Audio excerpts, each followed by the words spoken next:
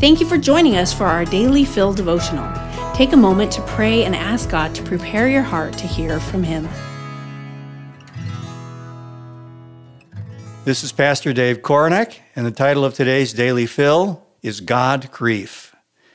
The Gospel of John, chapter 11, verse 35, reveals that Jesus wept as he was about to head to the grave of his beloved friend Lazarus.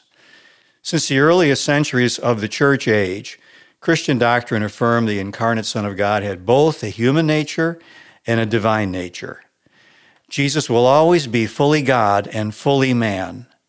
Over the years, whenever I've thought about the scene of Jesus weeping, I've tended to assume he was grieved in his human nature and not his divine. But is that a valid assumption? An intriguing window into the heart of God appears in Genesis chapter 6, verse 6, which reveals that when the Lord saw all the wickedness of mankind upon the earth in the days before the flood, he was grieved in his heart. Based on this passage, we see the heart of God can truly be grieved. He is not an unmoved mover who simply created the cosmos and left us to find our own way forward as once envisioned by Aristotle.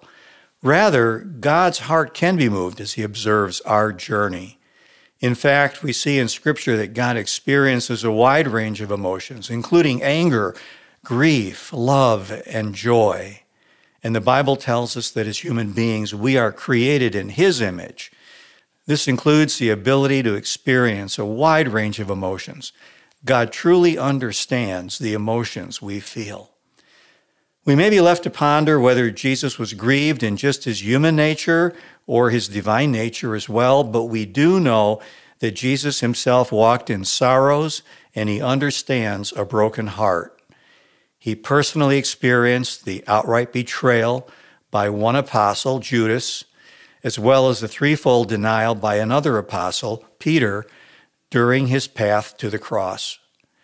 The betrayal and denial by those two apostles must have deeply grieved Jesus' heart. Likewise, he understands our grief and he sees into your heart. As our eternal high priest, Jesus sympathizes with us in all our troubles.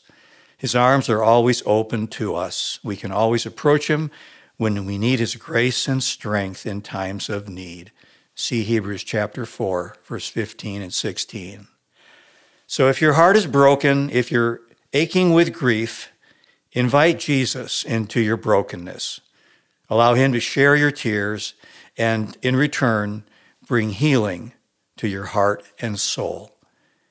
This is Pastor Dave signing off. May you be blessed and may you be a blessing.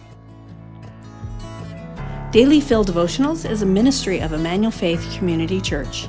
If you'd like to learn more about our church, read more devotionals, listen to our sermons, or give to our ministries, please visit efcc.org.